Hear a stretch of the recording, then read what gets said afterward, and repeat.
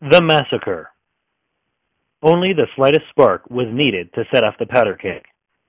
The Lakota men had already spent a nervous night, then been separated from their families and surrounded by armed soldiers. Most of the soldiers themselves had never been in battle and were a mix dominated by raw recruits. When Black Coyote's rifle went off, everyone panicked. Chaos reigned. The sequence of events becomes confused and dependent on the witness.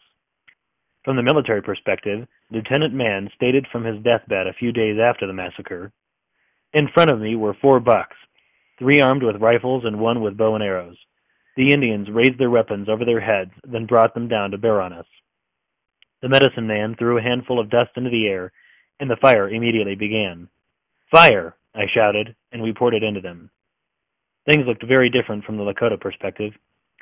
There was an awful roar as it seemed all guns fired at one time.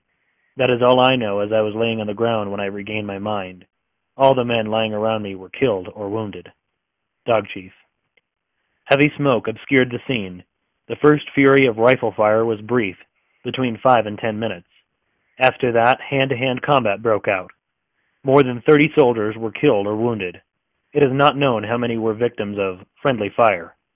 Forsyth estimated that the total number of Lakota men left dead at the end of this first encounter was 83.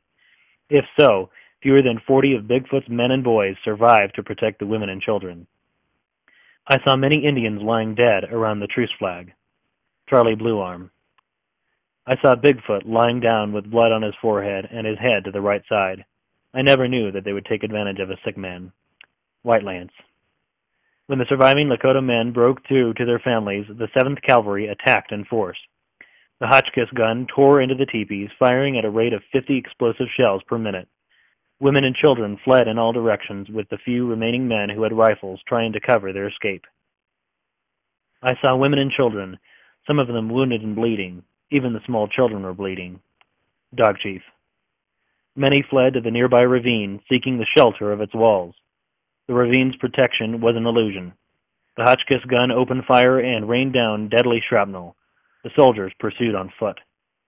On each side of this ravine, soldiers were shooting down on us until we couldn't go any further as a line of soldiers got in front of us. In the ravine, most were women and children. Above them, the soldiers just got near them and shot these people down. John Littlefinger. By noon, the battle was over. Those Lakota who had not been killed or captured lay hidden in terror, hearing continued gunfire until evening. For the Lakota, the death count at the scene was 84 men, 44 women, and 18 children. The number who died later of their wounds is not known.